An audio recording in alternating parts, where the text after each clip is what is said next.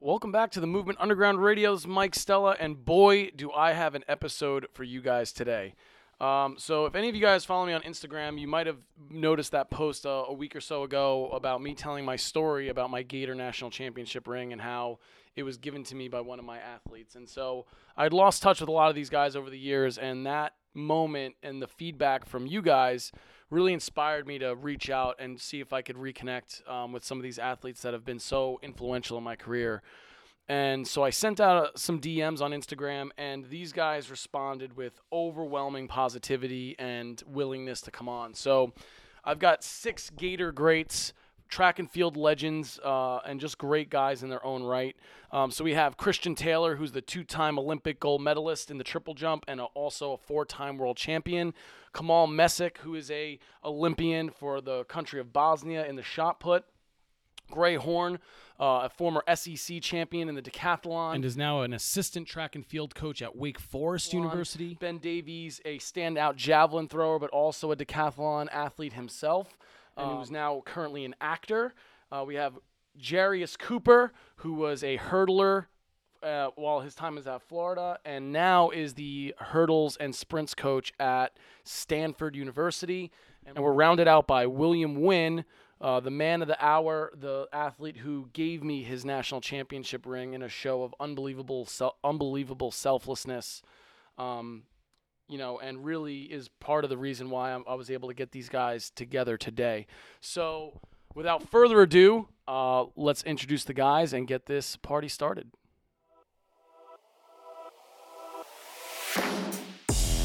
Welcome to the Movement Underground Radio with your hosts, Mike Stella and Anthony Pranzo. What do high-performance athletes and people have in common? High-performance mindsets. We are here to take an underground look at the stories behind the athletes, therapists, trainers, and people who push their own limits so that we may expand our own. Take a deep dive underground with us in 3, 2, 1. So thank you again. I just wanted to start this off by saying thank you guys so much for hopping on. For the listeners, again, welcome to the Movement Underground Radio. This is Mike Stella, and I have such a special episode for you guys today that honestly means so much to me because these guys that I'm about to talk to have probably been a larger influence on my life and my career than any education course or anything I've done since then. I think the athletes have always been my biggest teacher, and these guys are the ones that I really got to cut my teeth with in the trenches at the University of Florida. So, again, it'd be too much for me to name all of your accolades, but just kind of going around the room, we've got Ben Davies, who was a decathlon athlete, switched to javelin because Lord knows his body would not tolerate any more decathlon stuff. Jarius Cooper, who is now the sprints and hurdles coach at Stanford. Is that correct? Yeah, that's right. It's funny how the world works. That's dude. Well, yeah, man. You know what? Back then, you were always about that coach life. Like I could see you grooming down that path even early on. We got Gray Horn, right? Gray Horn, who's a former SC champion in the decathlon. Again, more national championship rings than I can probably mention. But Gray is now coaching at Wake Forest University. Then we have 2-time Olympic gold medalist Christian Taylor. Thank you so much, CT, for coming on. We got another Olympian, Kenal Mesic, who's a shot put thrower from Bosnia. So we've got an international gathering of superheroes happening. You could just call these guys the Avengers. And then maybe the man of the hour, Wynne, who honestly kind of inspired me to reach out to all of you guys because of that video that I posted last week. And so, I was like, I got such tremendous. So for you guys, if you didn't see the video on my Instagram, I basically was telling the story about how we came shy of a national championship the year that I was there. And unfortunately, my time at Florida kind of ended.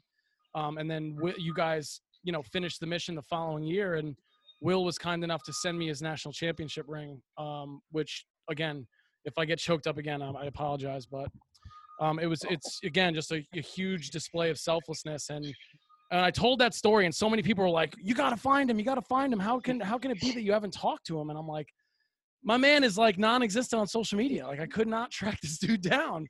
And I had tried a couple of times over the years to like search for you on social. But guys, I'm so grateful that you guys decided to do this, man. It's blowing my mind right now to see you guys. Unbelievable. And you're all as handsome as ever.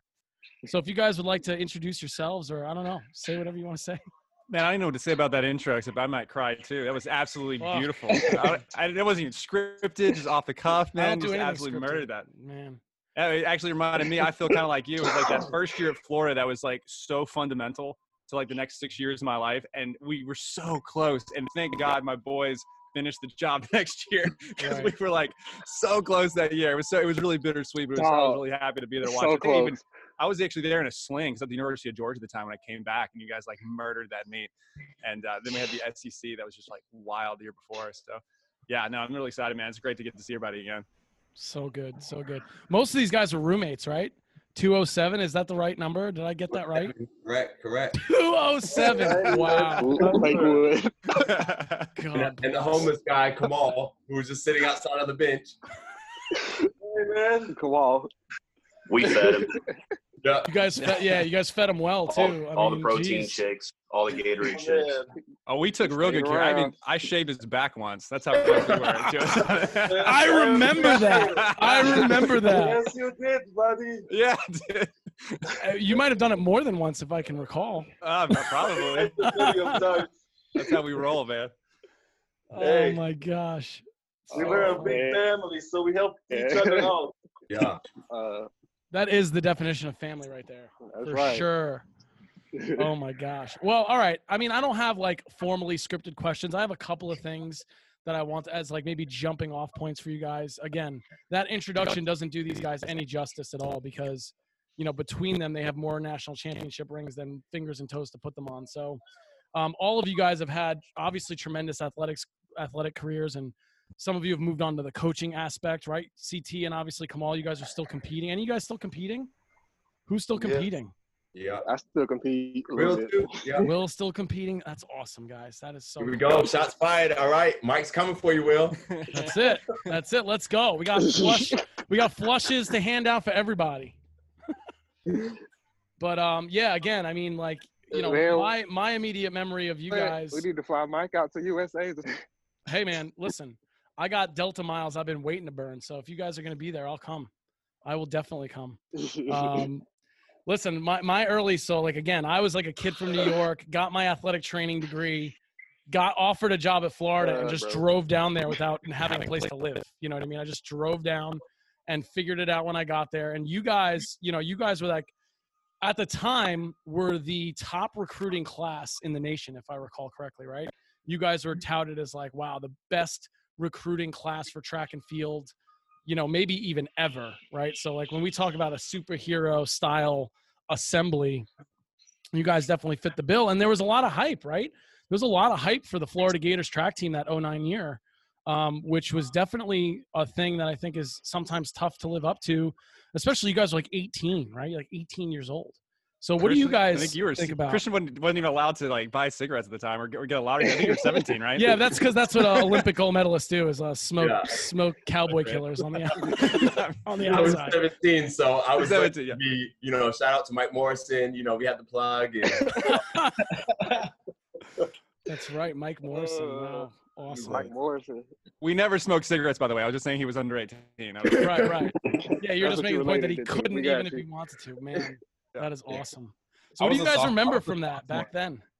I was a sophomore when these guys came in, so it was really fun to kind of be around, but just really kind of watch everything grow together and how we figured each other out. I think that's the one thing that happened behind the scenes that people don't really realize. It took a lot of teaming on us to figure out what was going to happen here. So, and I think it's just funny, like my first memory of you, Mike, is like walking into the training room after having like an okay freshman year and just being like physically not there. And like you met me day one and you're like, you got a sports hernia. You're like, you need surgery. And I'm like, where have you been my whole life? I know, right? Well, that's because I wrote my thesis on that. I remember I wrote my thesis on sports hernias, and you were like the classic example of it. But yeah, I remember that. You had a really hard time getting that diagnosed. Well, that's awesome, man. Well, it sucks. Yeah, it took me like 6 months to run finally. And I was like, okay, someone said I need surgery. Let's do it because I'm ready to run. Like I got Wynne, who's been kicking my butt since high school. And like I need to figure it out. Like, there's a lot going on. So, but I appreciate that. That was good for me. So, yeah. Adversity is always the best teacher, right? Yeah. You got to be honest, Coop. Was your first thought when you saw us, like, these guys are awesome, and second thought, how is Kenal a freshman? Was that your, like, first of all, shout out to Coach Limpy, man. Coach Limpy, man, is a GOAT, and he knows exactly what he's doing. But I think it was fun to watch you guys come in because everyone really came in with their own very individual personalities. Like, if you go back and you look at that time period and the people who were on the team, like, personality-wise, we were all so different. So many different backgrounds. You guys came from so many different, cultural backgrounds and places in the world that you lived, and you guys really did. I mean, again, you talk about track and field as an individual sport, or at least that's how, like, maybe mainstream media sees it, because of at the Olympic stage, the world stage, it's a very individual sport. But you guys really meshed as a team, and it was so cool to see. All the different backgrounds did not matter. You guys were a brotherhood almost basically from the jump, Yeah. That's like the best team I've been on. You know what I'm saying? Like, coming from high school and summer track and all that. And then you go to Florida track practice, you got Christian running 45 seconds. We only been here for 3 weeks. He got a timed run, and then Kenal doing standing long jump. He jumping 12 feet and stuff. Like, it was just crazy. And then you got Jeff Dents coming in from football, Terrell, Jeremy, Calvin was on the Olympic team. And even out there at practice, and we all getting it in. You're like, dang, we can be great. Yeah. You guys were great. Goddamn Arkansas and Oregon and their distance programs. Man. The little guys got us. Well, that wasn't nothing. We got beat by the tattoo crew. Arkansas distance guys. Arkansas distance guys. All those guys with the pig suey tattooed right here. Well, go ahead. Oh, I was going to just say, because you were mentioning, I think you were talking about the national championship with Arkansas and Oregon, but the SEC one, because I unfortunately got rocked out injuries-wise, remember, so I didn't get to go to nationals, but SECs, it was wild, like, how unbelievably strong our team was, that I think everyone on this call got hurt at SECs besides maybe Gray. Like, really, like, we all got hurt at SECs, and we still got second place and almost won. Like, Christian had dropped out, Kenal got hurt, I got hurt, right? And it was just Grayhorn doing work, and it was like the last. Like, maybe you were healthy at that point, but it was just like, man, we were. That's how stacked. Let me talk about that for a second. I wasn't healthy in the other time. SEC's at home. Yeah. Oh yeah, we was at home. No, I was so broken. You're out too, dude. I snapped my rib throwing javelin SECs. You remember that? That's right. Yeah. I get a hanging rib. I cracked it. I had no idea. And then Andy, it wasn't you. Andy came out there and didn't know what was wrong. Started pushing on it, and I was like squealing like kicked a dog or something. I was like, yeah, my rib. We're just gonna lean on it a little bit. Lean on it. Yeah. No, I remember I hurt my hamstring. Andy was like, "Oh, it's a cramp," and like put his whole thumb in it. I was like, "No, it hurts. It's too bad." Mike, man, where'd you go? Where were you at, man? You were like the Band-Aid. Oh my gosh, that's so funny. Yeah, man. I mean, that SEC championship, right? So obviously, in the decathlon, everybody was talking about Mike Morrison, and then obviously you had Grayhorn and Ben Davies, who were like, people knew about you guys because you guys were high school standouts in the decathlon. But everybody was kind of like, yeah, their time will be in a couple of years. And then Ben was kind of showing real hard during that indoor season. Then gets hurt, and Gray, who kind of was like, again, at the time, the perspective was Gray's time will come, but in the future. And I'll never forget this, man. I'll never forget that, because we got that rain delay. Remember, Gray, we had that long ass rain delay. So you didn't. Oh, I remember. You didn't run the mile until like midnight, and it was the last event, and you were like within. You were like within freaking closing distance, and you basically PR'd your mile on SECs and won the SEC championship. Is that not how that went down? That is true. With the lowest score in the history of the SEC. With the lowest total score. The lowest score in the history of the entire conference. Hey, you got it done. Hey, a win is a win on paper, my friend. A win is a win. It doesn't matter how you get there. It's all looks the same on the scoreboard. Absolutely. That's awesome, man. Very, very cool. But I'll never forget that, like, kind of like giving you a flush. And for those listeners, a lot of my listeners are like clinical population, but a flush is basically like effleurage, like Swedish massage, just kind of like working these guys, just getting them, we were doing it more for like blood flow and that kind of thing at the time. Yeah, we were thinking and recovery. And flushing out gray, and I just remember being like, dude, fuck everybody. Don't listen to any of the haters. Just fucking I remember run exactly your what race. you said. You said go out there and show them your balls of steel. That's Word for word. Word for word. That is exactly. That's right. I said, let those balls hang low. Listen, man, I mean, I have a way with words. What can I say? It worked. Worked for me at the time, man. That's awesome, Appreciate man. you. So cool. So cool. All right, let's Christian, let's hear from you. You've been quiet. You've been just soaking it in right now. Yeah, man, I'm just enjoying this reunion, you know. And like even from the beginning, the perspective, like I came in and was thinking like, yeah, what's gonna happen with my flex box, and I just got immediate perspective when Kenal came and he started talking about his childhood of them playing dodgeball with rocks, you know. I know, man. I was just like, what kind of childhood did this guy have? Like, that's just not normal, you know. So he really made me appreciate what I had coming in, and then also, you know, like he had even like a bump on the back of his head, you know, and so like I never forget like how that was normal for a childhood, you know, and in the U.S. that would be trauma, Right. You know? Yeah, it's just like I can only reminisce. Like when I see you guys, I can only reminisce of good times, man.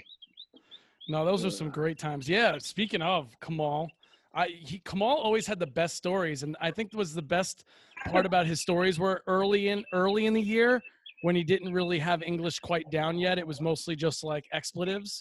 And running around, calling people more and more English. His stories continued to get better. But I remember my favorite Kenal story is like he was telling me, he's like, Mike, you got to come fishing in Bosnia, and I'm like, why would I go to Bosnia and go fishing? In Florida, this is the best fishing in the world, man. The best sport fishing in the world happens in Florida.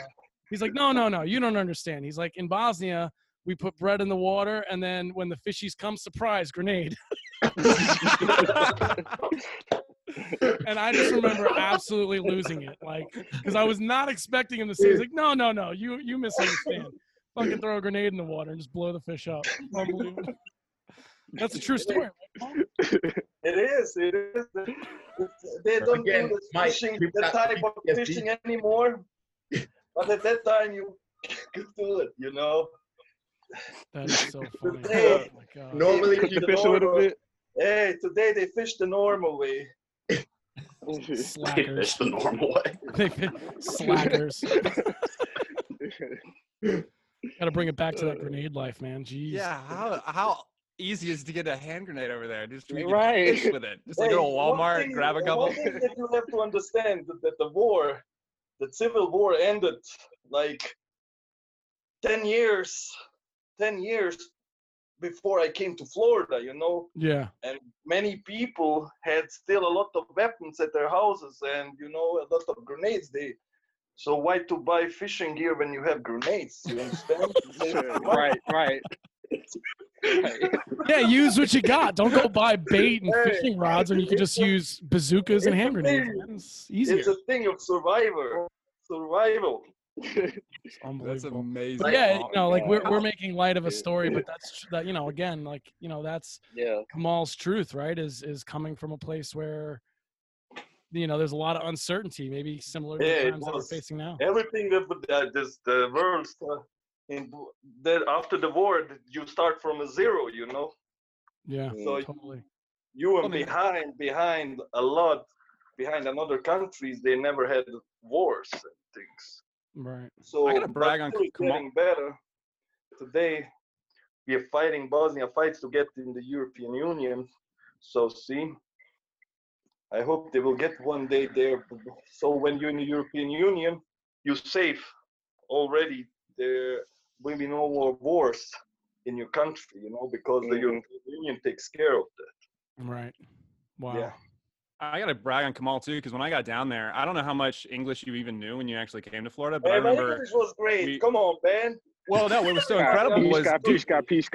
That's all I remember. Kenal literally came in and you'd speak like a full sentence and you just stare and be like, okay, like I don't think you had any idea, and literally you picked up the language so fast and became such an integral part of our group, and we had such a great time together, and you ended up crushing it even in the classrooms. Like Kenal was such a tremendous story the entire time to come in and improve not only on the track but just being a part of the school and just dominating your classes and being able to speak fluently in like 2 months or something crazy. Yeah, it was like it really was impressive, man. Hey, can we also give a shout out to Tim Ite?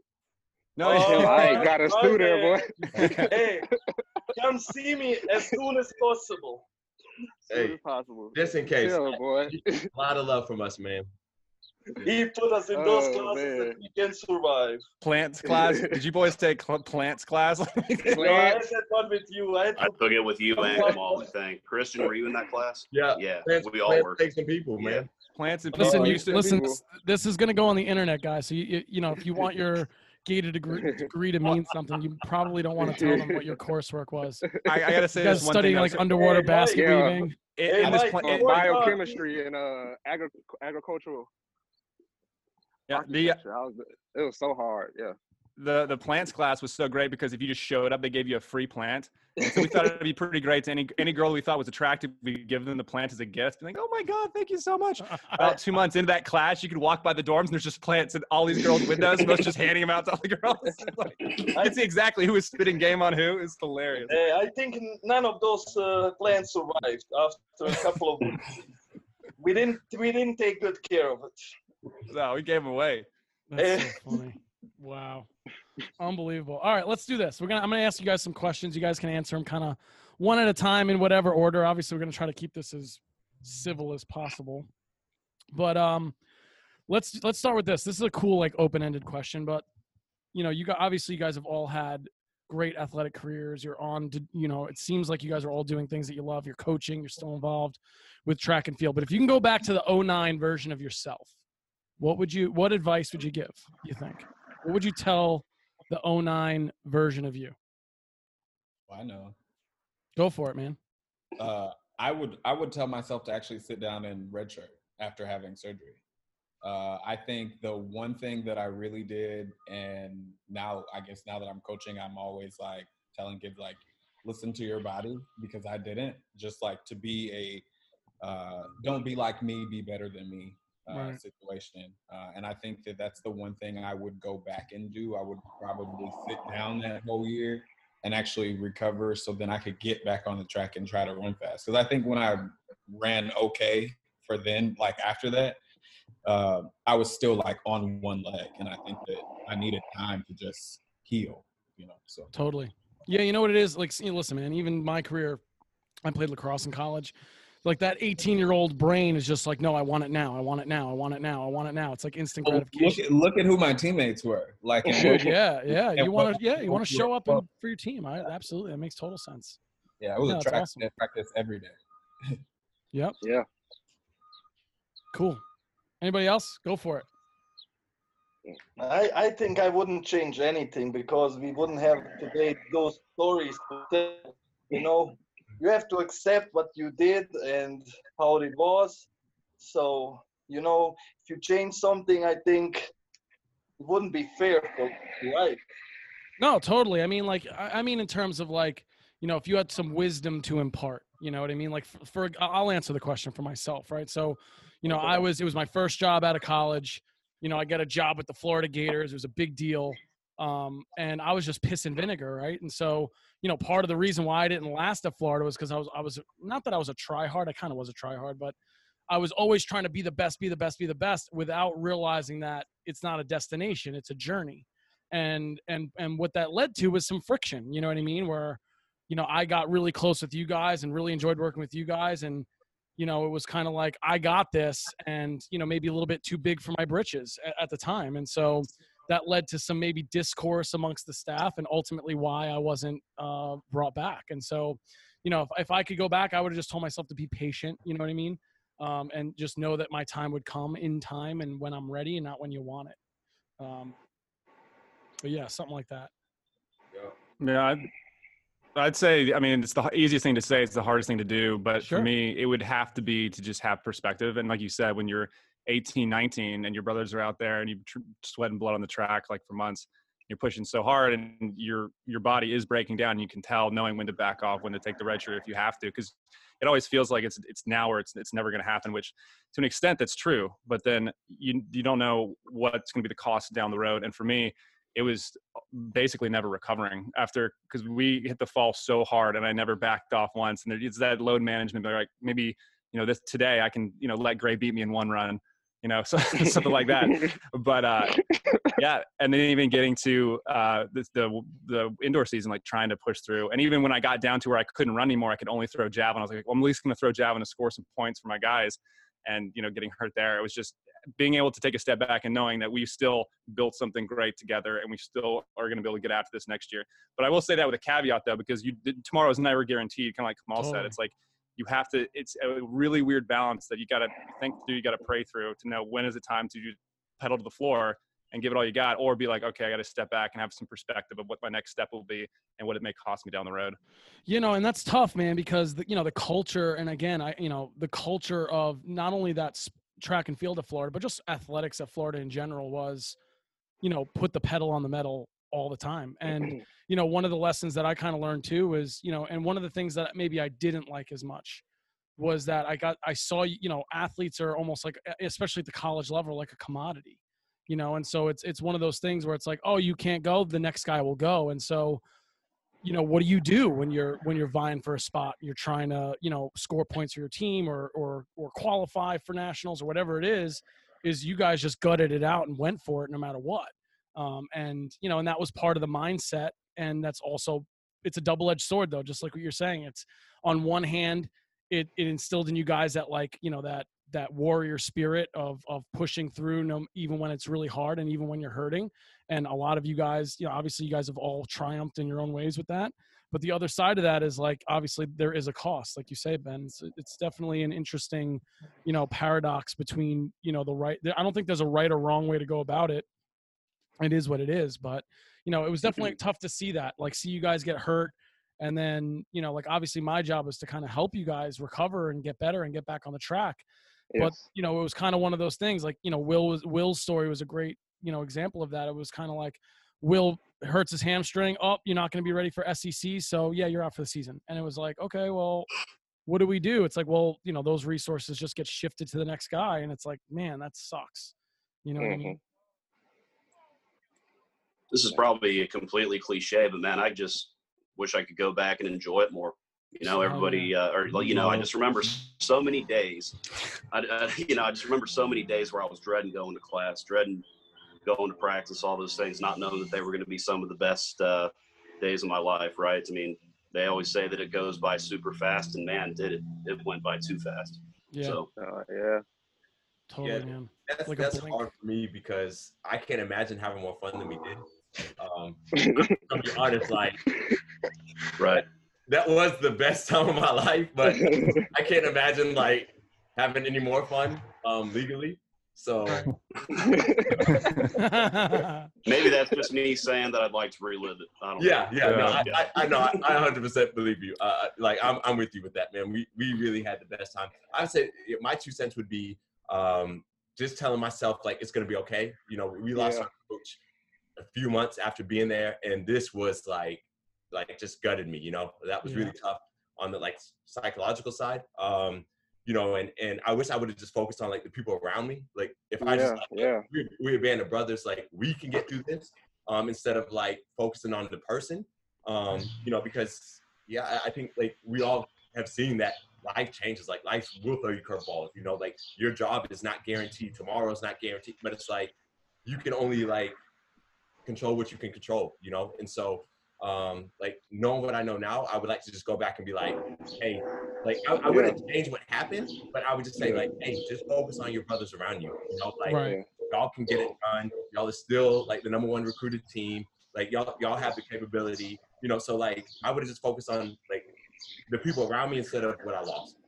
Yeah, man, that was just to cut in real quick. I remember that day vividly. That was actually something I was going to bring up because I remember Andy calling me in his office and being like, hey man, this is what's about to go down. And I was like, well, what? And I remember looking at his face and knowing something serious was up. And, they told us that Reina was going to be let go and they didn't tell me why. They wouldn't tell me why. They just said, listen, when the guys come to you, we need you to be there for them. And I said, of course, like that's what I'm here for. But I remember having pretty much all of you in the office. At least it was Ben, Gray, Christian, obviously you guys were recruited by Coach Ryder, and I just remember you guys just all being like, man, we're out. And and I would just recall being like, listen, it sucks right now, but look at what you guys have here. Like, look at what you're about to do. Look at what you have on the horizon, and focus on that process. And, the rest is going to work itself out. But I do recall that it was a really tough thing for you guys to go through. And yet you did, Chris, you guys did actually kind of rally around each other after the dust kind of settled. And obviously you guys put together some unbelievable, performances individually and as a team. Yeah, I just think just having just a more mature perspective, because Sure. Right. all the lost time, all the missed training, all the I freaking Right. went to college visit, so it's like all this opportunity that we could have put towards, look, hey guys, we are still the same. Like Right. we did the fall training, we were throwing up together, we were crying. So it's like that didn't change, we still got a mission. Like that was on our shirts, finish the mission. So it was like we still had the same goal was the same, just one piece. And so I would just tell myself hey, dude, it's gonna be okay. Keep having fun. Keep just keep it's gonna be all right. So Unbelievable. That's awesome. Totally. Will, what do you got for us, bro? If I could go back and talk to myself, I'll try to, same thing as Christian, tell myself to calm down, not be in such a rush. Because I think with both of us coming out of high school, we knew where we were going, or we thought we knew where we were going. So a lot of it, with both of us getting hurt at the same time, just calm down, or rush it, and just like he said, pay attention to people around you. Because I feel all y'all my brothers, but I was kind of off. Me and Coop was close because Coop ended up living together, but just try together. I feel our freshman year we lost by 2 points, and I felt all year we was always so close. Every meet that had something on the line, we were always so close, and that just showed how good we were. So a lot of it, if I could go back, I try to tell myself either to try to be more of a leader, try to because I feel our freshman year, everybody was just talented, so that's why we did so well. But there was nothing to focus, no leadership. That's why the next few years we rallied around each other, and then that's what started to get us. That's when you guys started doing work. It's the first so good, because what I'm saying, yeah. And we round around each other because we had the have fun shirts. It was our team. That's why we won it. We won it. You know what I'm saying? We love Mouse. Everybody loves Mouse. But we felt we won it. You know what I'm saying? Because we all came together that year. The second year we were there because we knew what we could do. Yeah. So if I go back, I just everything was going to work out. Everything for our team for the next 4 years, maybe. And look at us, our freshman year over there. Oh, I got to do this, I got to do that. And we would just been talk to each other and be look at this. We can just sit down, man. We'll be okay because we're going to take over the next few years. So just tell myself to be patient. Probably the most important thing I tell myself going back then. Yeah, that's an interesting thing, because you guys, I think you hit the nail on the head, Will. It's you guys were so talented, but the majority of the talent on the team was really young. You know what I mean? So young, yeah. Right. You guys were all so young. And so I think, having that Except year Kenal. blend together. Well, yeah. Yo, man. Just kidding. No, Kenal came in a grown man. I thought he was a coach. He's actually going to be a first year Florida with you. Dude, that's hilarious. Oh, speaking of Mouse, if you see Mouse, tell me he owes me a Letterman jacket that I never got. Mouse owed me a bodysuit Letterman jacket. A call back. We're not gonna do that to him. We're not gonna do that to him. But I just felt leadership was lacking our freshman year because it wasn't nothing for we lost. I remember vividly Jeremy Hall got last in the 200, and he got on the bus at Nationals, and nobody said a word to him.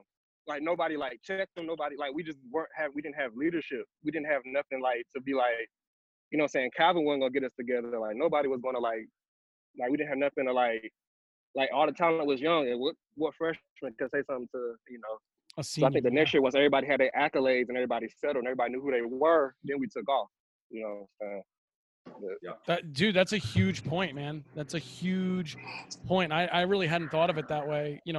Kind of thinking back, but you know, you guys were all trying to find your role on the team. You know, obviously you guys all came in with your reputations as being like, you know, standout high school guys, but you know, like I don't think any of you guys were all humble enough where you came in and none of you expect to be like, no, I'm going to run this shit. You know what I mean? And so, but then after that, once you guys, like you said, you found your lane and you knew exactly who you were and what you were about, then obviously you guys bloomed, you know? And it was so awesome, even from afar, to watch you guys take it down. I just remember being like so proud and like, you know, because you guys freaking deserved it, man.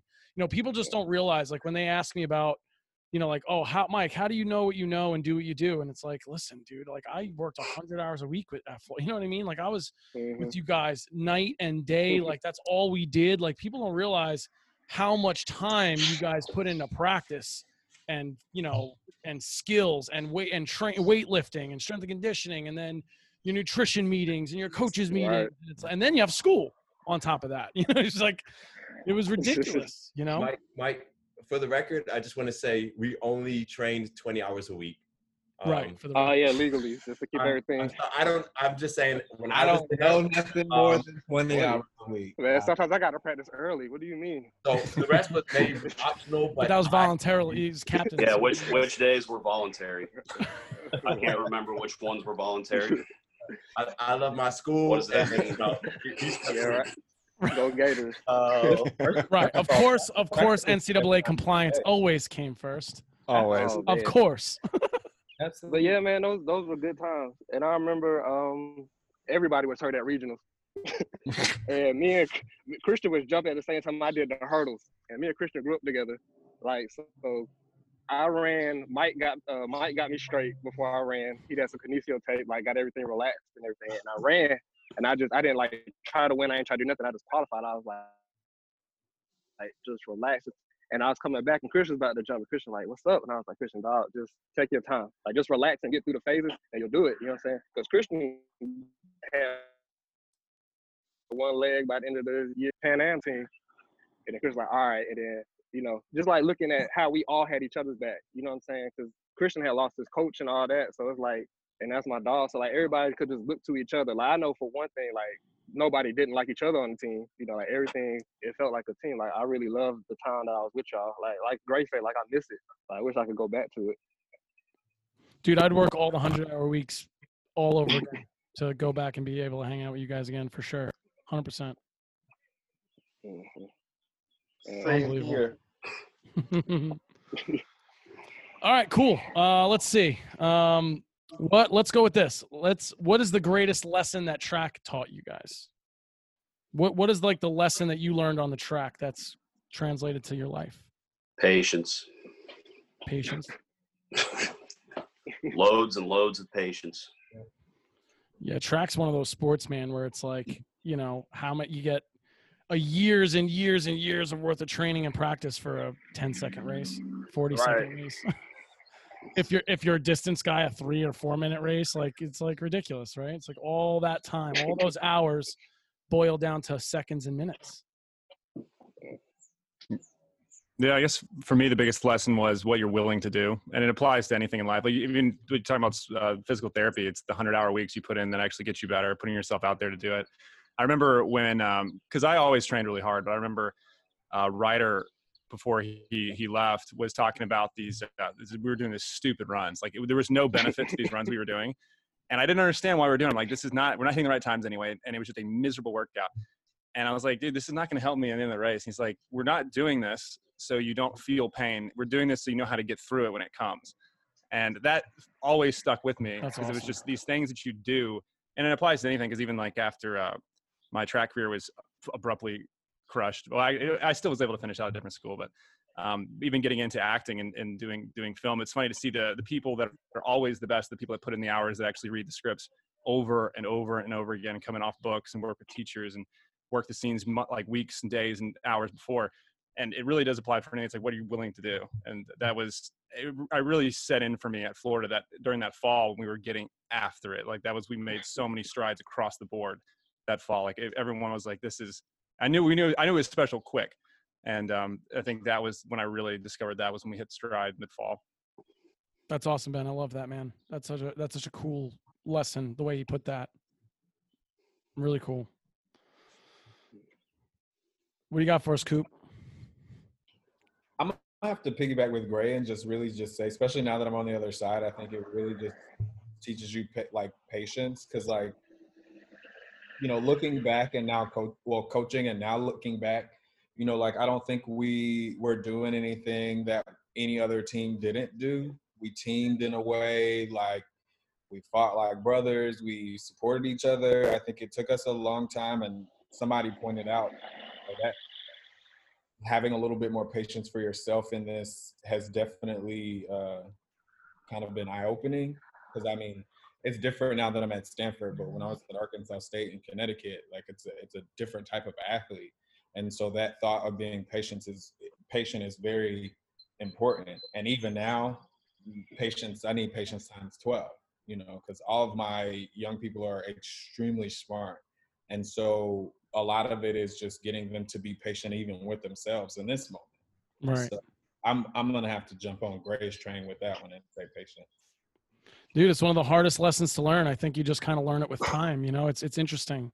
It takes patience to learn patience, right? It's just, you know, and again, you know, it's the same boat for me, because even being on the staff side of things, again, I was only a few years older than you guys. So like in age wise, we were very, very close, but I was very impetuous at that time too. And very, like, I always wanted the next thing, right? I was always looking for the next thing. And so, you know, it's such a valuable lesson learned in the trenches, man. CT, what do you got? I would say I just gained a lot of perspective that I like to just carry over to like regular life. But like no two trainings are alike. You know, for me, no two jump days are alike. Like this week I can jump and set a PB, next week do the same exact thing, and it can be trash. And it's like, it's all about perspective, you know? And so it's what like always finding the ability to learn something from that. You know, like what is a positive takeaway? What is something, like, there's got to be something good in there. You know, Sure. it could rain and you could be injured, but it's like, you know what? Am I better today? You know, and this is one thing I tell kids all the time. Like, a coach would say, like, give it your all, give it 100%, but my 100% might be an 80% that day, you know, but it's like, I'm going to give you 100% of that 80.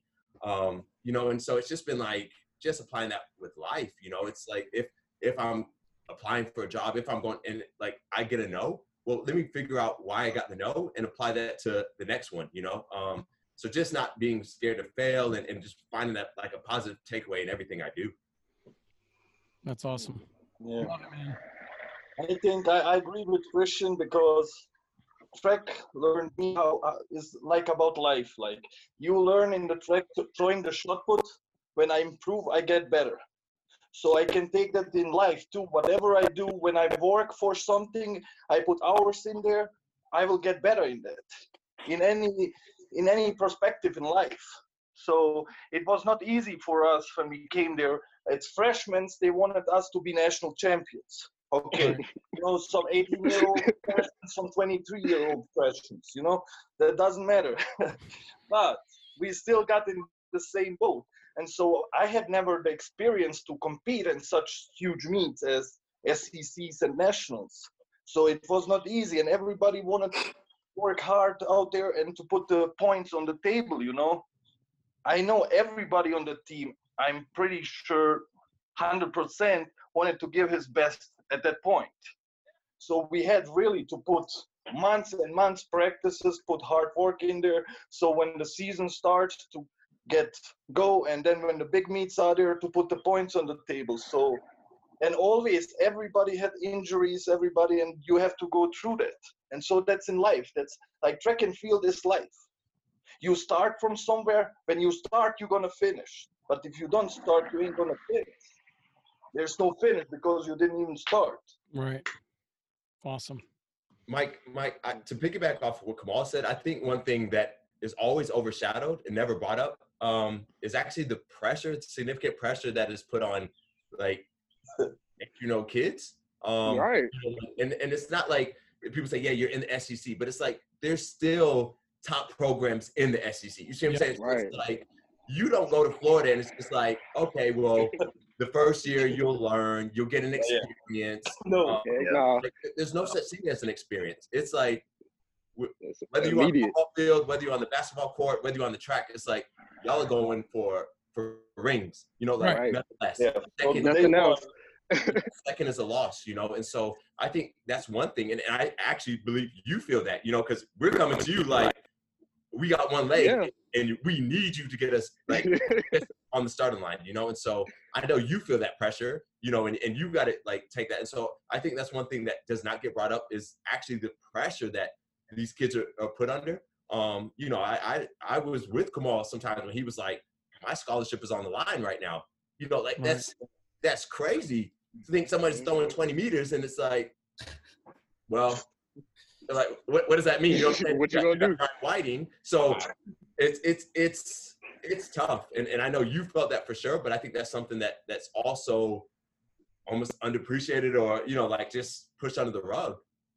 No, dude, you listen. You hit the nail on the head. I mean, that isn't talked about, and that's what I meant kind of by like this whole thing about athletes being a commodity. You know what I mean?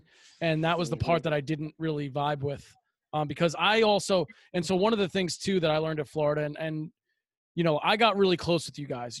This group specifically, I got really close with you guys as individuals, but your core group of friends. And I was ostracized at points, be like, a little too close to the guys. Yeah. You can't be that. You can't do that. And I'm like, I don't know any other way. I don't know any other way to. How do you help somebody and not connect with them? How do you inspire an athlete to work through pain and work through hardship and uncertainty and adversity if they don't trust me? How are they going to trust me if they don't? The real answer is that you can't. You can't. And so the funny thing is like that was a lesson that I learned through you guys, is that like my business now, that's not an issue, you know, because I get close to my clients because it's a partnership, it's an alliance. And, you know, I think, you know, obviously I am so grateful for all of you guys because you guys, you know, obviously embraced me from the very beginning. But we did have that brotherhood, even among, you know, like again, even from staff to team, where you guys knew you could come to my office door and be like, you know, lay it out on the table. But, you know, it's a lot of pressure, man. It's a lot of pressure for an 18-year-old, you know what I mean? Where you're still learning who you are as a human being, let alone an athlete. Like you're still going through those tribulations of life where you just living on your own for the first time. Like Kenal moved across the other side of the planet. You know what I mean? He had no close family or friends, and like you guys became his family. And so, you know, it was just so inspiring to see that. And again, it's so hard for me to explain that to people when they ask, oh, what was it like working in Florida? It's like, fuck. It was basically like working on a powder keg that's floating over a rainbow, you know. It's just like, I don't know. Because there were so many highs. Like the highs were so high, but the defeats and the lows were so low. And so it was just like an emotional roller coaster almost on a daily basis. You know what I mean? Well, I got to say, I can speak for all of us when we say we really appreciated that relationship, because it did show, because we definitely trusted you. I mean, I can speak for myself that I trusted you more than some of the other trainers at the time. And you did terrific work on us. And there was a lot of pressure, but just knowing that you have someone who's going to get your back when you do get hurt and help you through that stuff, it allows you to get better too. And I'm one of the people that I actually really, really loved the pressure. Like I love working in pressure filled environments, but I talking about a commodity thing. It was fascinating because it was the first time that you had worked on these certain machines with me, because my body was breaking down. And I remember being hooked up to like all, like, it was like the hip mat, the pressure sleeves, and it was like all these machines. I remember looking around at all of us, and I was just like, we're all in there being worked on, almost like it's like an auto shop where we just got to get this car running so it can perform again, because it's like we're being paid in scholarships to be advertisement for the school. That's why they're putting money in us, so we can have the jerseys and win and be like, hey, come to Florida. And so I appreciated that responsibility, and I wanted to wear that banner, but it was an interesting feeling being like you're in a body shop almost, so they can get you ready to go back out there. And that was like the whole point of it, you know, and it was pretty wild. And I appreciated you being there in a more personal sense to help us through that process. I think it came from too, like me being a college athlete also, obviously not on the scale that you guys were. I mean, you know, lacrosse is like a very small niche sport. It's very regional to the Northeast, or at least it was at the time, you know? And so like I was a heavily recruited lacrosse player, which is not saying much, but, you know, like I knew what it was like to be on the athlete side of it, maybe a little bit more so than, you know, some of the other trainers at the time, because it was still pretty new for me. And I was also a guy that got hurt and fell through the cracks. You know, I was a guy that got hurt, and then nobody had the answer for me. Nobody was there to guide that process of like, okay, here's where you are today. here's point B, this is what we're going to do to get there. And so my personal mantra was always like, you know, nobody's going to fall through the cracks on my watch. And so I took that personally. And so, and again, when you guys put your trust in me, like there was just no fucking way on the planet I was going to let you down. It didn't matter. Like, you know, I told the story online about Will. Dude, Will would come in for treatment after his night class, like 10 o'clock at night. People were like, you're still at work at 10 o'clock at night? I was like, yeah, we were there until we didn't have to be there anymore. You know, that was just the mindset was, you know, results by any means necessary. And that's what it was on the track. That's what it was in the training room. That's what it was in the weight room with Matt. It was like results by any means necessary. Yeah. So what I learned from track is I learned that your mental's got to be tight. Like your head is more important than probably your body in this. Just from trying to come back from being hurt and just not really just where I could just go do stuff and then where I couldn't, and just trying to and just figuring out like so much of it is just really on you. Yeah. Like that's what I've learned.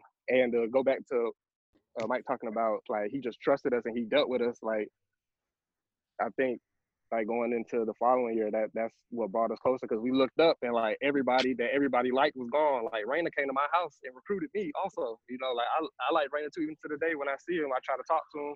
We still have good talks and everything. And I remember going in the Mouse office, and this is when after this, then we started rolling. And I was just like the same thing. I was like, dog, you can't treat us all like we're just numbers. Like I'm a person, Christian's a person, Ben's a person, you know, Gray's a person. Like once you get us individually and like you try to like we start to trust you, then we're probably gonna start to win. And like I mean that went how it went. But it was a day Terrell blew up on Andy or something. That was a day. Concool, God. But yeah, so thank God for growth. I would just like to say I would like to thank God and the universe for growth, because like literally going through, like I would not be here. I would not be in the positions. I would not have coached the athletes in this young coaching career that I have had I not been to Florida. Had I not been teammates with you guys, had I not had situations in the training room with Mike and helping me figure out my own situation, you know, like, so for me, it's just it was a humbling experience again. And I take, you know, I've seen CT at track meets around a few times and we talk. I see Gray. Now we're on different sides of the country now, but like we'll stop, we'll make time, we have conversation. You know, I think it's super important. I've seen Will, and like there's still something in that camaraderie even to this day that I can look back and say like, yo, this is a huge benefit for me, because again, I wouldn't be in this position now if it wasn't for being around these people and knowing Coach Ryder. Like Ryder didn't coach me, but look, Ryder didn't coach me, but we talk all the time now. Like I see him, and like I was in Canada at Canadian Nationals last year, and like he's coming over talking to me about one of my old sprinters, and I'm like, bro, take him, please, help him. Like that's awesome. I would love to see that. So yeah, I mean, the connection is unreal. It's just unreal.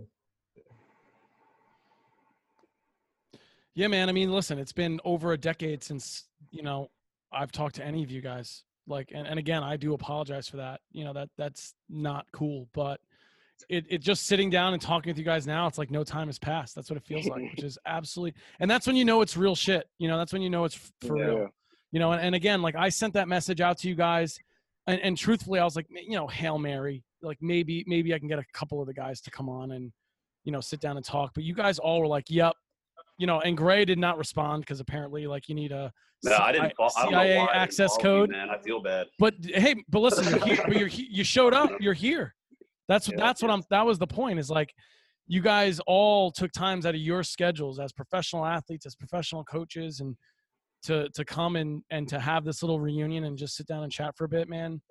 It's humbling for me, and it blows my mind. It really does blow my mind. But you know, again, even speaking to Will's point, like the mental side of it, you know, back then in the 2000s, like everything was about biomechanics. Like as far as like what I do, you know, for a living is like, that's all we were concerned is like meat vehicles, like you guys like working on the mechanics of your body. And what I know now, you know, 10 plus years later, is this idea that the software runs the show. And if you're not together here, you can't be together here. And what I was doing, like when we built that trust and that connection, and part of the reason why you guys got great results working with me specifically was because of that, right? Where, call it placebo, call it what you want, but because we had a strong connection, because we had a relationship, because you trusted in me and you guys trusted in the process, that's why you felt better and that's why you perform better. And it's less to do with the meat. It's less to do with the muscle.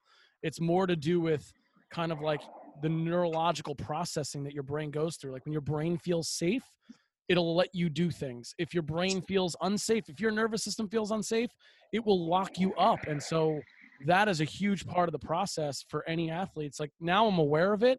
Back then I think I was maybe doing it by mistake, but the results again were awesome. And again, I can't thank you guys enough. You guys have changed my career for the better. I wouldn't be sitting here doing the things that I'm doing now had not been for that time at Florida, for the adversity, but also for the lessons and for, again, you guys are some of my greatest teachers of not only clinically, but just being a man and being a healthcare provider. I definitely learned a ton from you guys. I wish I could have had you for 4 years, bro. I know, man. I wish too. I was glad you were there the first year. We probably wouldn't have made it through that one. Yep.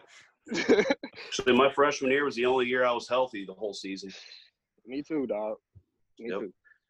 You guys. And then were, to get back warriors. what Ben was saying, talking about all of us in there getting treatment at the same time, and I tried to explain that too. That what place did y'all get before we got there? My freshman year. Right. So I don't wait. First of all, time out. Can I just say, I don't even remember my freshman year at SECs because I was literally probably not. It was at Auburn maybe, and I don't know how I was running at that point because I was literally I could only practice for 20 minutes at a time. Dang. In the house. And then Mouse brought in this class, and then Ben's talking about all of us getting treatment, and it's you think about with cars, you think that you're gonna get a luxury car, a high-end car. We got all these Ferraris now. Florida got all these high-end cars. You know what high-end cars got? High-end maintenance. You know what I'm saying? You got to take care of them differently than you take care of your little Chevy or your little Toyota. You know what I'm saying? Dude, you're 100% right. Saying you got to take care of it. Brakes on a Ferrari cost more than brakes on a Honda. Will, I would like to say that we also had a great takeaway on how to do self-service. Yeah, so we know how to do the ultrasound. No, nothing. It was just do it. Yeah. That's so funny. Shots fired. No, I got it today. I got it. It's cool. I don't know what you guys talking about. Oh man. Anyway, no, Will, that's an awesome point, man. Because again, even when people ask me about what was it like working track and field, and here's the truth. I don't know if you guys knew this, but I was originally offered the job for football, and then what had happened was they turned that position into a full-time staff position for football, and so they basically. So the track job they made up. They were like, we already offered you a job. That job isn't available anymore. So do you want to work track and field? And at the time I was like, oh man, track's really not my thing, but I really wanted to work at Florida. But it was the best thing that ever happened for my career because listen, an ankle sprain is easy. It's swelling. I see what happened. I know what happened injury wise. You guys were always just coming up with these mystery injuries. It'd be because we walk in and be like, yo, Mike, I was running. I PB'd yesterday in practice. And today my throat hurts right here. You know what I mean? I'd be like, what the fuck? Oh, dude, Christian had a plantaris injury. You know how many plantaris injuries I've seen since then? Yeah. 0. Never seen it again. I had Ben Davies I was basically taping him together to throw the javelin. Yeah. I was just holding the spool of kinesio tape, be like, all right, Ben, just spin around in a circle. We're gonna make this shit work. That hamstring injury too was a mystery for months, and you were getting there all the time. We still couldn't figure out what that was. I know what it is now. But we tried. I know what it was now. You do? We thought a piece of bone came off at one point. We're like, well, it's just healing up so weird. And then you're like massaging everyone. Like, man, if we massage anywhere else, we're gonna it's gonna get real personal. Oh, I know, dude. Yeah, it was a really proximal. It was really high hamstring injury. Yeah, a lot of times what happens is like you have that hamstring strain, and which is the muscle fibers are tearing, right? And so they go through that process of healing, and what ends up happening is the peripheral nerves that innervate the muscle and the skin in that area get entrapped within that new tissue. And so if I could go back and retreat you, it would have been a lot more like nerve glides and neuromobilization techniques to get the sciatic nerves sliding through that soft tissue tunnel again, because that can really dump a lot of that pain up there. But again, like I said, man, you guys got like the 1.0. I'm on version fucking 12.0 now. Like, I'm glad I could be that learning lesson. Yeah, man. Contribution in 09. And you're like, Ben's writing down. He's like, damn it. All right. He's like, let me get my lawsuit ready. Listen, we're outside the statute now. You can't. Well, I want to say, like, we were on that path because we actually started doing neural stretches at one point, which is the most painful type of stretch that I've ever done ever. So we actually did start working on that, but then the season was rolling into it, and I was like, well, I have to score and I have to throw javelin. And I actually kind of do, because I was sitting here thinking, like, listening to what you guys talk, which brings back so many memories, and they all mean so much. Like you said, like all those moments are just like embedded in your mind. And you're like, why was this such a great year? Why were these moments so great? And at the time, I said like perspective would have been great. Like maybe I would have just held myself back. But that meet and giving it all, and even being like limping in there with a broken rib and scoring, getting 4th place and scoring 6 points for my team, like that to me, and that memory is almost worth more than a piece of hardware that I could have gotten if it wasn't any adversity to go through. Like if I didn't feel like I sacrificed an entire year for this moment, even though we got second, it was like everyone put it on the line, And my senior year, this speaks to that, because my senior year I was in the SoCon conference, and we had the school that I was with had never won a championship, and I was like, well, I want to win one for the first time in my life, so I'm not going to do the decathlon. I did all open events. So I did shot put. Kamal, I got 8th place in the shot put. Wow. I ran the 400-meter hurdles, which I had not run since in high school, and I got 4th. I threw the javelin with a torn UCL that I used I used a girl's knee brace and threw 61 meters and won. And I put everything on the line, and like I scored as many points as I possibly could. I was the MVP. And this one guy, he had a tendonitis in his ankle, and he wanted to train for the Olympic trials because he thought he could make it in the 800. And he refused to run at the meet because he wanted to save himself to potentially run the Olympic trials. And we had all given everything we possibly had, and this one guy refused to run the 4x4, didn't run the 800, and we lost by 2 points. And I'll never forget that. So like, even now, like the perspective thing is something you got to really think through and pray through, because it's like I wouldn't trade that for anything, and I also will never forget the person that was not willing to get on the track with me when we had all given everything we had in that moment for that one cause. So yeah, I had to get that out there, because I still remember that guy to this day. I didn't even get to do the decathlon because I was like, it meant more to me to win as a team. And that one guy didn't put it in for the team. You talk about being an individual sport. It is, but there's an element of a team there too, and a family. And it was this one guy was not a part of it. And afterwards, he's like, sorry guys, I really wish I did. And he's never going to be able to take back that decision. He can't go back and change that, How did he do at the trials? He didn't make it. No way. That's awful. That guy would have gotten an ass whooping from me, man. Oh my gosh. Well, that was not the case for you guys. You guys all laid it out there. Injury, no injury. If you guys had the ability to go, you went. Dude, I mean, in that, that 09 national championship outdoor, you were saying 2 points shy, but like it was down to the last race. You know what I mean? And like track and field, like a track meet. And again, for those listeners who have never been to a high-level track meet, you got to go, because it's just an unbelievable spectacle, because it's an all-day thing from like 8 a.m. to midnight, basically.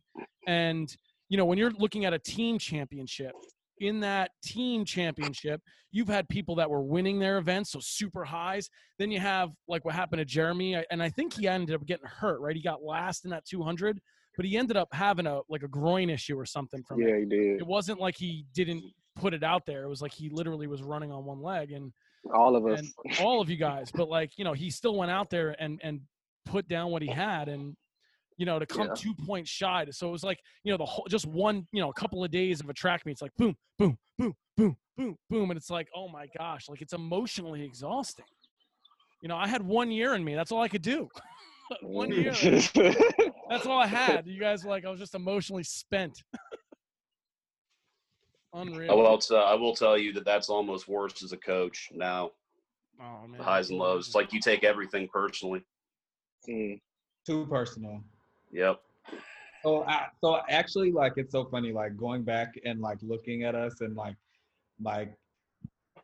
I see where like the staff was, or even like the thoughts of where they were, and like where I am, or like when I sit in like staff meetings, I'm just like, what were the staff's thoughts? Cool. I want to know. What was the staff thinking about us? No, I don't know. I know. Okay. I don't know, but I'm saying what I think about my own kids since I've been coaching. Like, I would have thought we were crazy too. You know, like, so I just, you know. Listen, I sat in on a few of those meetings. Oh my again, God! you gotta remember, I was tell. I was in between.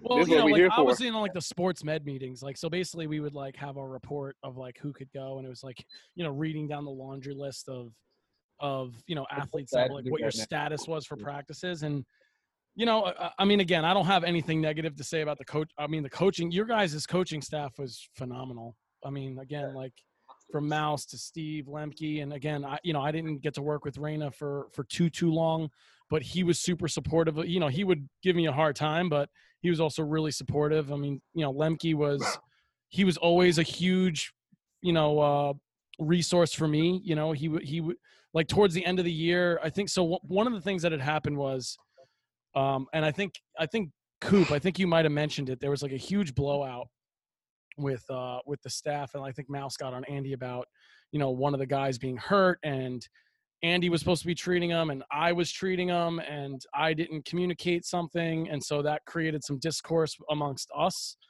and it was definitely a little contentious there for a bit towards the end, you know, and not in a bad way, just kind of like it got awkward. Because like I was accused of overstepping my bounds. I was accused of, you know, doing things that I wasn't asked to do when I kind of had been asked to do them. You know what I mean? So it really was a rough spot. And Lemke was always like a huge advocate for me. And just like, again, top to bottom, I mean, Mouse, when I did leave that last day, dude, like he like was so inspiring to me. He was just like, man, like, you know, like, I don't want, you know, like obviously it didn't work out the way any of us maybe wanted it to, but he's like, you have nothing to hang your head about. He's like, you showed up every single day, never complained, and laid it out for these guys. And this program's better for having you been here. And I was like, damn, that's, you know, and that's Mike Holloway. That's like a big deal. You know what I mean? So you guys had a great staff. And again, I think the athletes, like top to bottom, you know, and you guys are a great example of, you know, that cross section of guys on that track team. But you had characters, but you also had you guys were just an unbelievable group of young men. You know what I mean? It was a great situation to be in. Culture builders. These right here. These are culture builders right here. You know, totally. It definitely, you know, it definitely came from. I mean, the success came from somewhere, and the thought and the changes that happened, you know, with the program, obviously they've rattled off a bunch and they've been doing really well. So, you know, something changed for the better. And, you know, I think all of us were there in the time when those changes were occurring.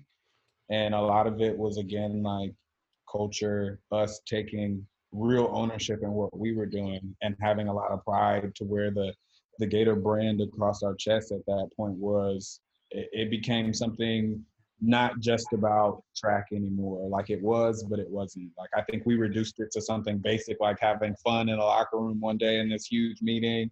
And so some Walmart smiley face shirts were born. No, you said it, man. Culture, dude. You guys started that winning culture. You were that group that got everybody to buy into it. And then, you know, you guys left that legacy. That program is what it is. You know, obviously, you know, huge credit to Mouse. Yeah. But, you know, for bringing in the right people and the right athletes. But you guys started that culture where it was like it was a synonymous term, was Gator Track and Field and winning. Those became synonymous terms where it was just a thing. You know what I mean? And you guys started that. You know what I mean? You guys were part of creating that culture because you bought in and you guys rallied around each other and you guys created this brotherhood that you then passed down to the next class, and they passed it down to the next class, and they passed it down to the next class. Winning's a mindset, man. It's a mindset. Like, you know, there's plenty of talented athletes out there. there were plenty of talented teams that you guys competed against that were great top to bottom, just like you were. You guys won because of the intangibles that you don't see or that you can't measure, you know what I mean, with a stopwatch. Mike, can I ask you a question? Yeah, of course, man. It's not like me to stir things up, but it just seemed like there's just something right below the brim.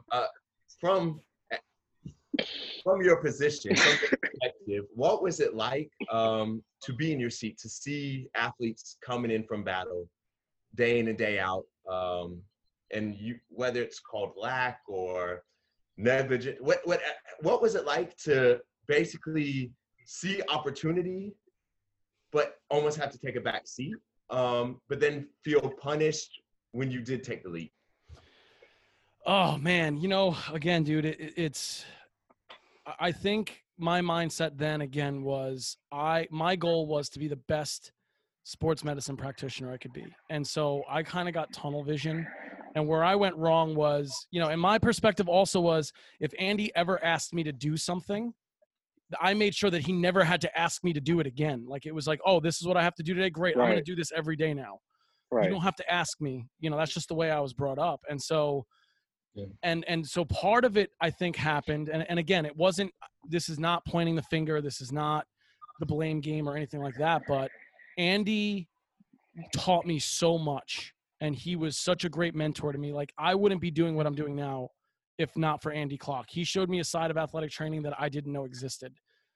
On the other hand, as I got better with my hands, right, and I got a better manual skill set, and I was learning a lot more, and then I had built the trust with you guys. And so when all of you guys would come in and come right to me, it kind of created this, like, wait, why aren't they going to Andy? Because he's the main guy.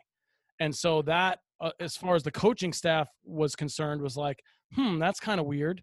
Why is that the case? And like, Christian, you were a big part of that too, because I remember talking to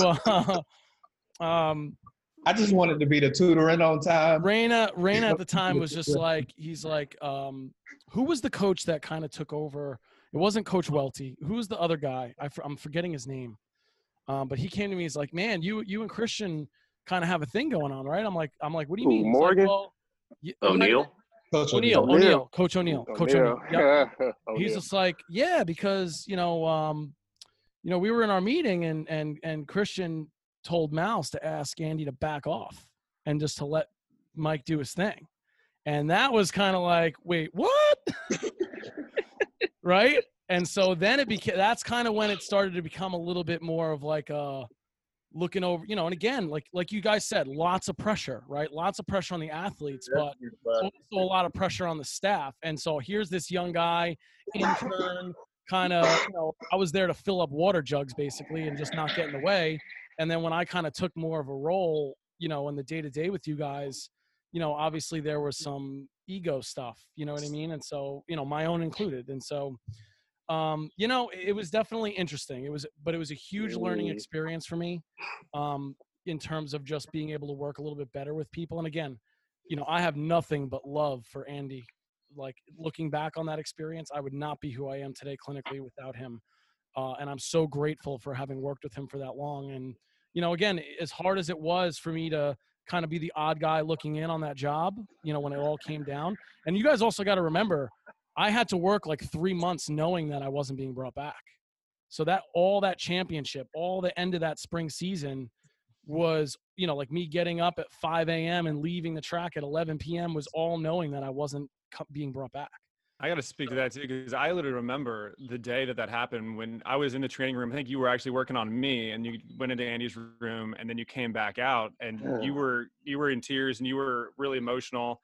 And then we chatted for a bit. I think you said, like, man, it just sucks to get canned. And then I was like, oh my gosh. And then it was really, really sad at the time, because we had such a tight knit group. It felt like we had like our own we'd started something like right in the middle of the group. We're just kind of feeding out everywhere. And then you came back like the next day, and you basically had two choices. You could like wallow in and be upset about the situation, or you can make the most of it. And you just like dove back in and got to work like right afterwards. And I always really respected that. And it was great to think back. Yeah, I really do appreciate it. Yeah, I appreciate that, man. And again, it was like, for me, it was just about, like you guys meant so much to me, and you guys were so close to achieving that goal. And I was still a part of that, whether I was pissed off or not. And so I didn't want you guys to suffer that. You guys had no fault in that. That was me making some mistakes. You know, that was me pissing on the wrong trees kind of thing. You know what I mean? And again, just in my youth, not really realizing that, listen, being good at what you do is part of it, but you also have to know how to play the game right. And as good as I was in the training room, I wasn't playing the game right. And so that's ultimately what had cost me. And it wasn't really anybody's fault. It was really circumstantial too, like the way the hiring went that year. You know, we had some of the athletic trainers that were kind of in my corner were out for various reasons. Andy wasn't part of that decision, you know, so it wasn't even like it was on him. He wasn't really on the staff that was hiring.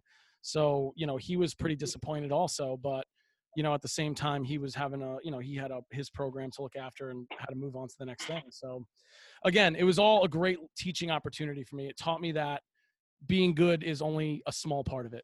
You know, you can't hang your hat on talent alone, right? It's hard work beats talent when talent doesn't work hard. It's totally true. Even in the professional world, you have to do all aspects of it, not just one. Yeah, I think playing the game is good too. And I'm sure like the coaches for sure can really speak to that. Like, sometimes it is just a yes, sir, yes, ma'am. Like, check it up. Absolutely. Yep. Straight up. Yep. Do paperwork, do it well, dot my I's, cross my T's, and get it in on time, and you'll be all. Yeah, get that paperwork in on time. No, if you're not on every single day, the D1 world will chew you up and spit you out. It's tough, man. You know, like college sports, again, as an industry, is just one of those things. You know, like think about a business model where you don't pay your athletes, or you don't have to pay your athletes. You don't have to pay your talent. But what that creates is this like money tree of where everything has got like a financial implication. You know what I mean? And so like, again, it's a tough game to play. And especially if you're not aware of all the moving parts. Like I was a small cog in a huge machine, and not being aware of all the other moving parts around you can affect how you play that game. And so, you know, I was like, man, I'm doing a great job. My athletes, you guys were happy. The coaches were happy. I'm like, I'm freaking golden, you know, I'll be here forever. And then I guess obviously it didn't work out that way. But again, I don't regret it either. I mean, I really do wish I could have been on that track when you guys took it down. Even as a spectator, I would have loved to have seen that. But again, I'm extremely proud of the work that we did. I'm extremely proud of all you guys. I can't thank you guys enough for taking the time. Damn, it's already 4:20. I can't even believe like an hour and 20 minutes has gone by already. It feels like I could do this for all day with you guys, but I promise you guys will be hearing more from me. I'm not going to let as much time pass without reaching out and even just saying hello. You guys, I talk about you guys all the time to the athletes. I got young kids now that I work with, and I talk about you guys all the time. And every time it just fills my heart with so much joy and pride and happiness. And not to get too sappy, but like, what a year, man. What a year. You know what I mean? Like, again, I was just so blessed, and I'm just so grateful to even been a small part in your guys' journeys. Thanks, man. Hey, and keep it up, man. You know, though we don't speak, I still see you on social media and supporting you in your practice. I appreciate that.